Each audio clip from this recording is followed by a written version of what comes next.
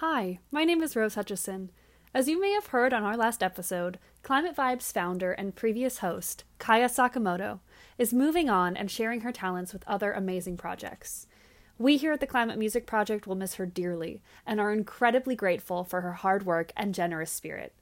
Maddie Young and I will be your new hosts for the foreseeable future. We are thrilled to be here with you and are excited to carry on Kaya's legacy and the important work of this podcast.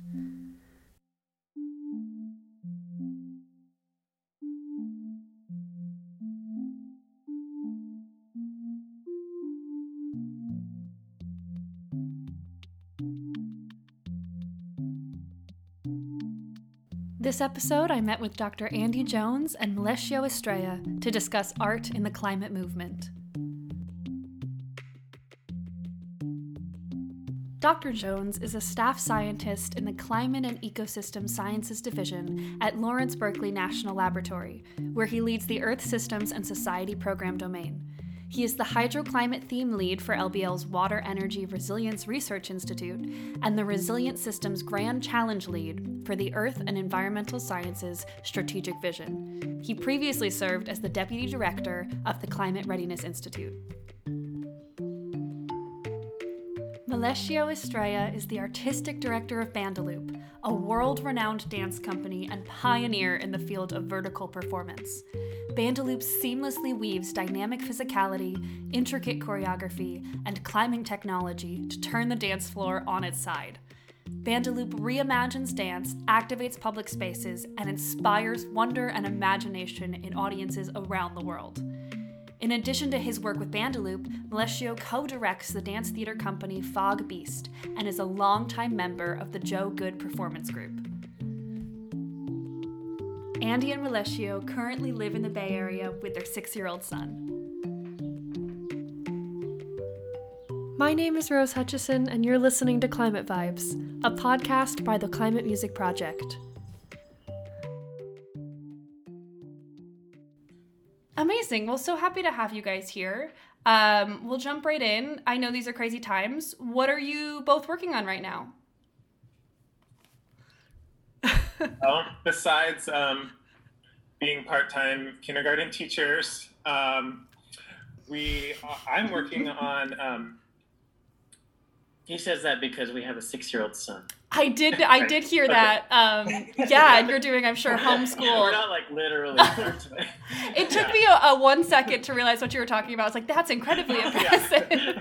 Yeah. So no, yes, it's true that, but a lot of our time during the day is going to doing math worksheets and sight reading, sight words. I love that.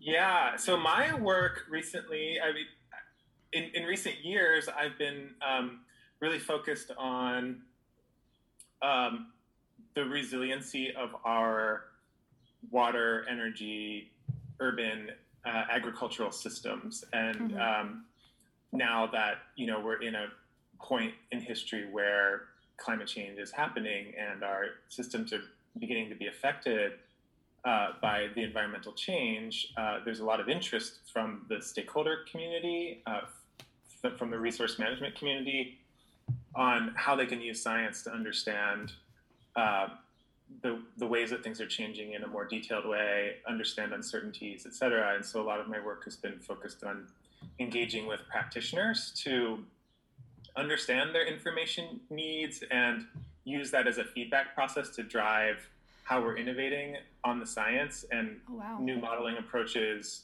that sort of thing. So it's a really nice kind of combination of talking to people, learning about their problems, and then translating that into science. Absolutely. And is all of this happening from home? Do you get to go into the? Not for the last year. I think soon, perhaps we'll be going to the lab. But yeah, it's all Zoom these days. Wow, that's impressive. What about you, Melecio? What have you been up to? I've been working on a lot of things. I'm like, which should I talk about? So my background is in dance and performance. Mm-hmm. And I've been spending, I've had a pretty long career making dance works for the theater and a lot of non-traditional venues, outdoors and such. So that's been, I've been following that thread. The pandemic has has affirmed the wonderfulness of working outdoors. And so all of my work right now is pouring into that. And that manifests in a few ways these days. One of them is working with my company, Bandaloop. It's a site-specific vertical dance company. We use rock climbing technology to dance on the sides of walls, making highly public, and we like to say radically accessible dance. So it's for everyone to see. There's no ticket price. It's fantastic. It's on the street. It's public art. Right now, looking at the rope craft. So it's a marriage of rock climbing and dance, contemporary dance and other dance forms that started by our founder, Amelia Rudolph, in 1991. And so what I'm interested in right now is the actual ropes, the rope crafts, the lineage of rope craft, and that the ropes themselves are a technological textile made out of nylon. I'm also a fiber artist and very interested in the ancestral roots of textile traditions, juxtaposing that with the ecological impacts of fabric and textile production, and specifically in the fashion industry and sustainability movements in the fashion industry. So when I have this big vertical wall with many ropes going down, running vertically, it starts to resemble a loom, gigantic loom. So I'm working on a piece that really looks at textiles, many facets of textile. It's a wide, wide world. But I think our approach is really focusing in on both sustainability movements and the cultural roots of and spiritual roots of fabric making. Yeah. That's fantastic. I have to say, I looked you both up, obviously, before emailing you initially, and incredibly intimidated, just because the work you both do is very, very neat. So that's fantastic. You kind of just touched on it, but because Bandaloop is not primarily an environmental organization, but his work is firmly connected to the environment it's being performed on, can you talk about this environmental element, how it relates to, honoring nature and how that kind of plays into your art at all? Sure, yeah. So it's a 30-year organization, and I've been with the organization for 17 years, been artistic director for the last 1.5 years. And how it started was through really rock climbing and dance and outdoor in the mountains, dancing. The founder, Amelia, she realized that her climbing practice informed her dance practice and vice versa. And part of climbing and part of that culture is being in these mountainous spaces and these awe-inspiring, the expanse of the mountain, the geology of the rock, the flora and the fauna, these protected, conserved spaces. So that's really deep in the DNA of the practice of Bandaloop. And like I was saying, we work outdoors and in public space all the time. And because of that, we're in contact and dancing. To say we dance on, but more accurately, we dance with the elements and the surfaces. And whether we're in a wild space on a mountain or in an urban space on the side of a glass building, we're encountering wind, we're encountering weather, and we're kind of in that threshold, in that in-between space between kind of the sidewalk reality and the sky dream reality, all encompassed in the natural environment or the built environment. So I guess I'm rambling to say that unlike other dance companies, we're not in a box, in a theater, in a studio, right? We are always interacting with the elements, the people, the public space, the the nature. That's a humbling place to be. And in order to feel good in the process, we feel like there has to be a sort of reverence, or the reverence just comes, I guess. The reverence comes, and that's how the process of the work honors nature.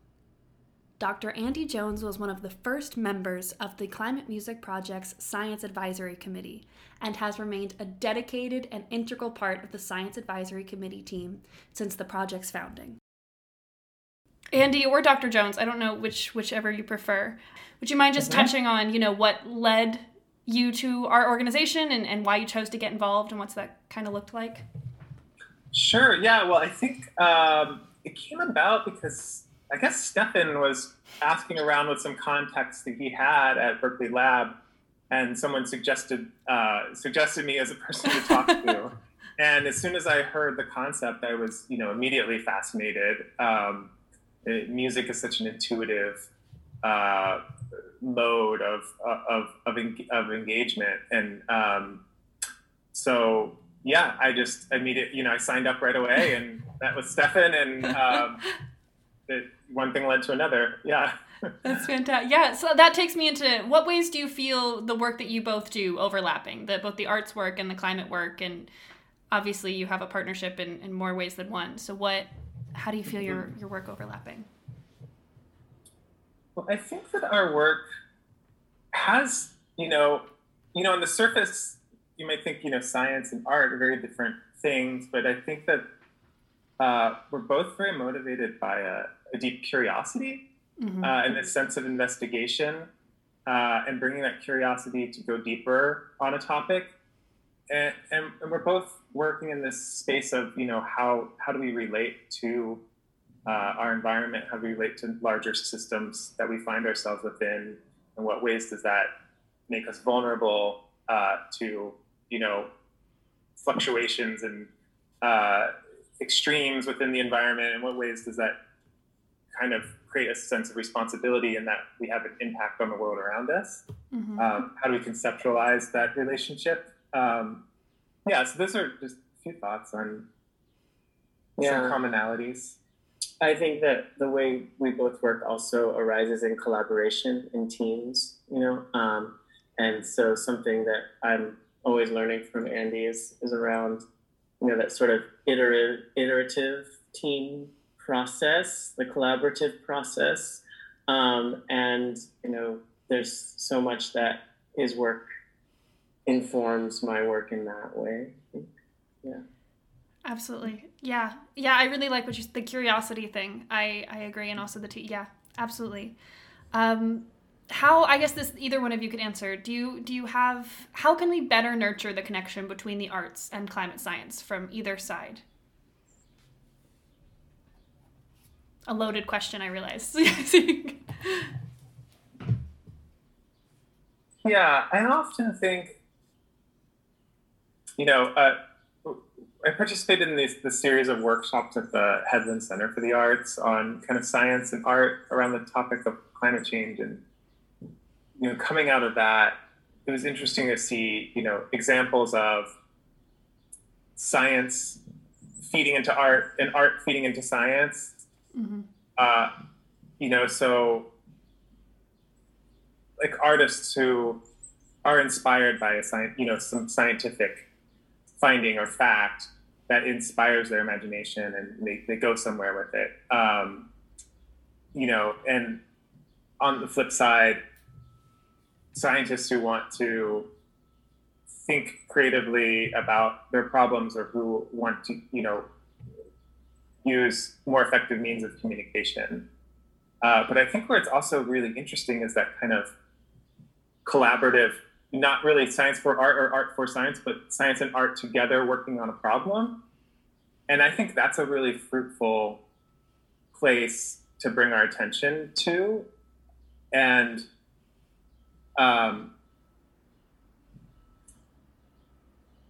and how do you do that? I guess you find that common ground, you find that common intersection of where is the curiosity line, and facilitate the conversations. I think people will take it from there.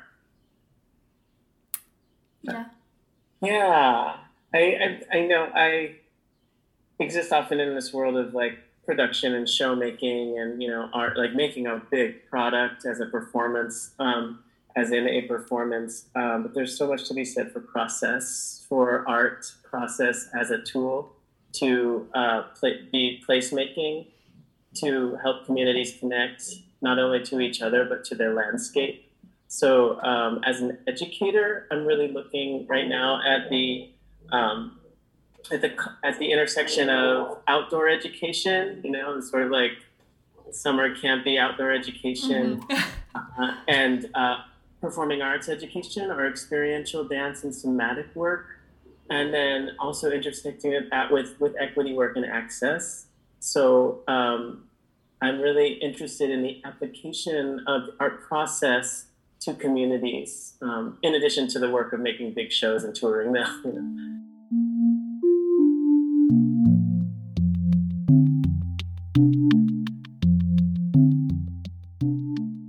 Okay, I have a fun word association game, if that's okay, to play. It's a fun rap engaged. I'll say a word, you guys say what the first word pops into your brain. Each of you, sound good?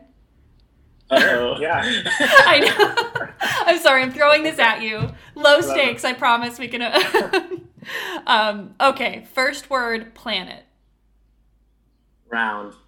Great answer. Growth. What was that? Sorry. Growth. Awesome. I can tell one of you is running a kindergarten. And it's great. It's second word, climate. On my skin. Intuition. Science. Elegance. Evidence. That was very nice. That alliteration. All right. And last one, connection. Tendril.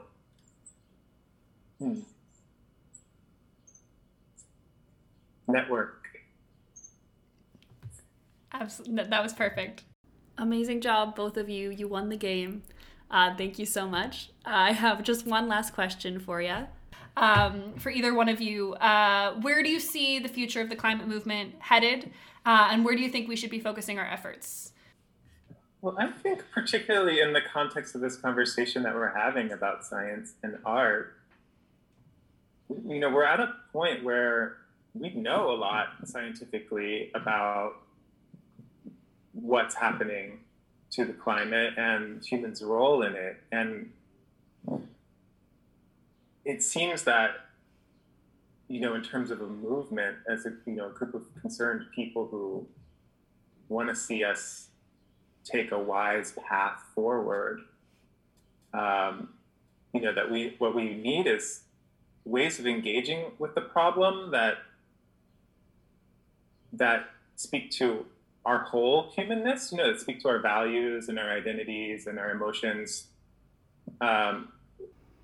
Here we took a quick pause so that Andy and Melecio could fulfill their very important roles as kindergarten teachers.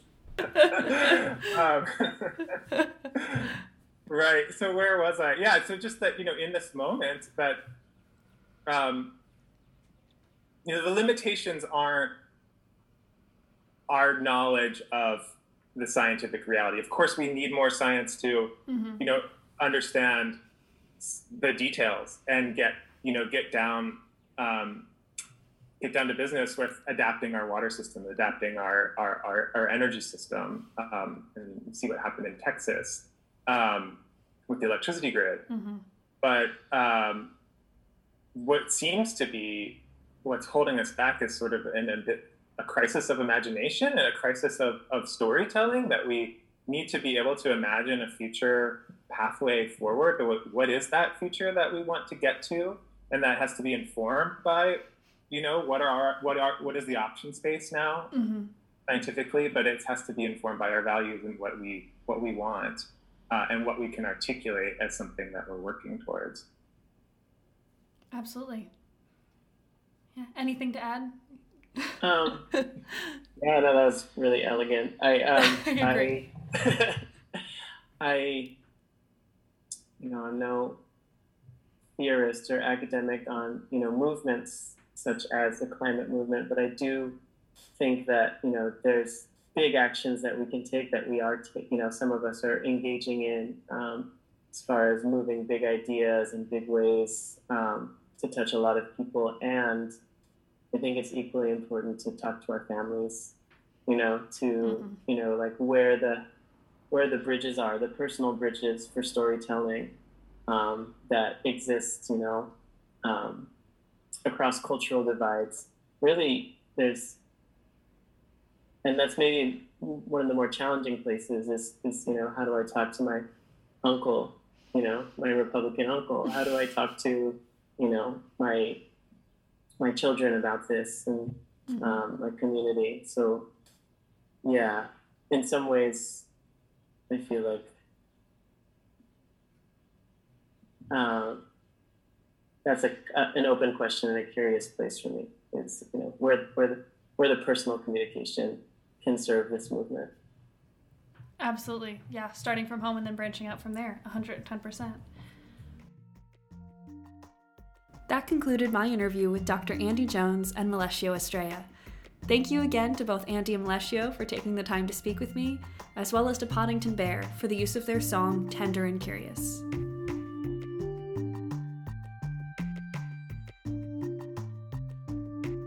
You've been listening to Climate Vibes, a podcast by the Climate Music Project, an organization that works to communicate a sense of urgency about the climate crisis by combining climate science with the emotional power of music to drive meaningful action. Check us out at climatemusic.org. My name is Rose Hutchison. Thank you for listening, and stay tuned for more episodes.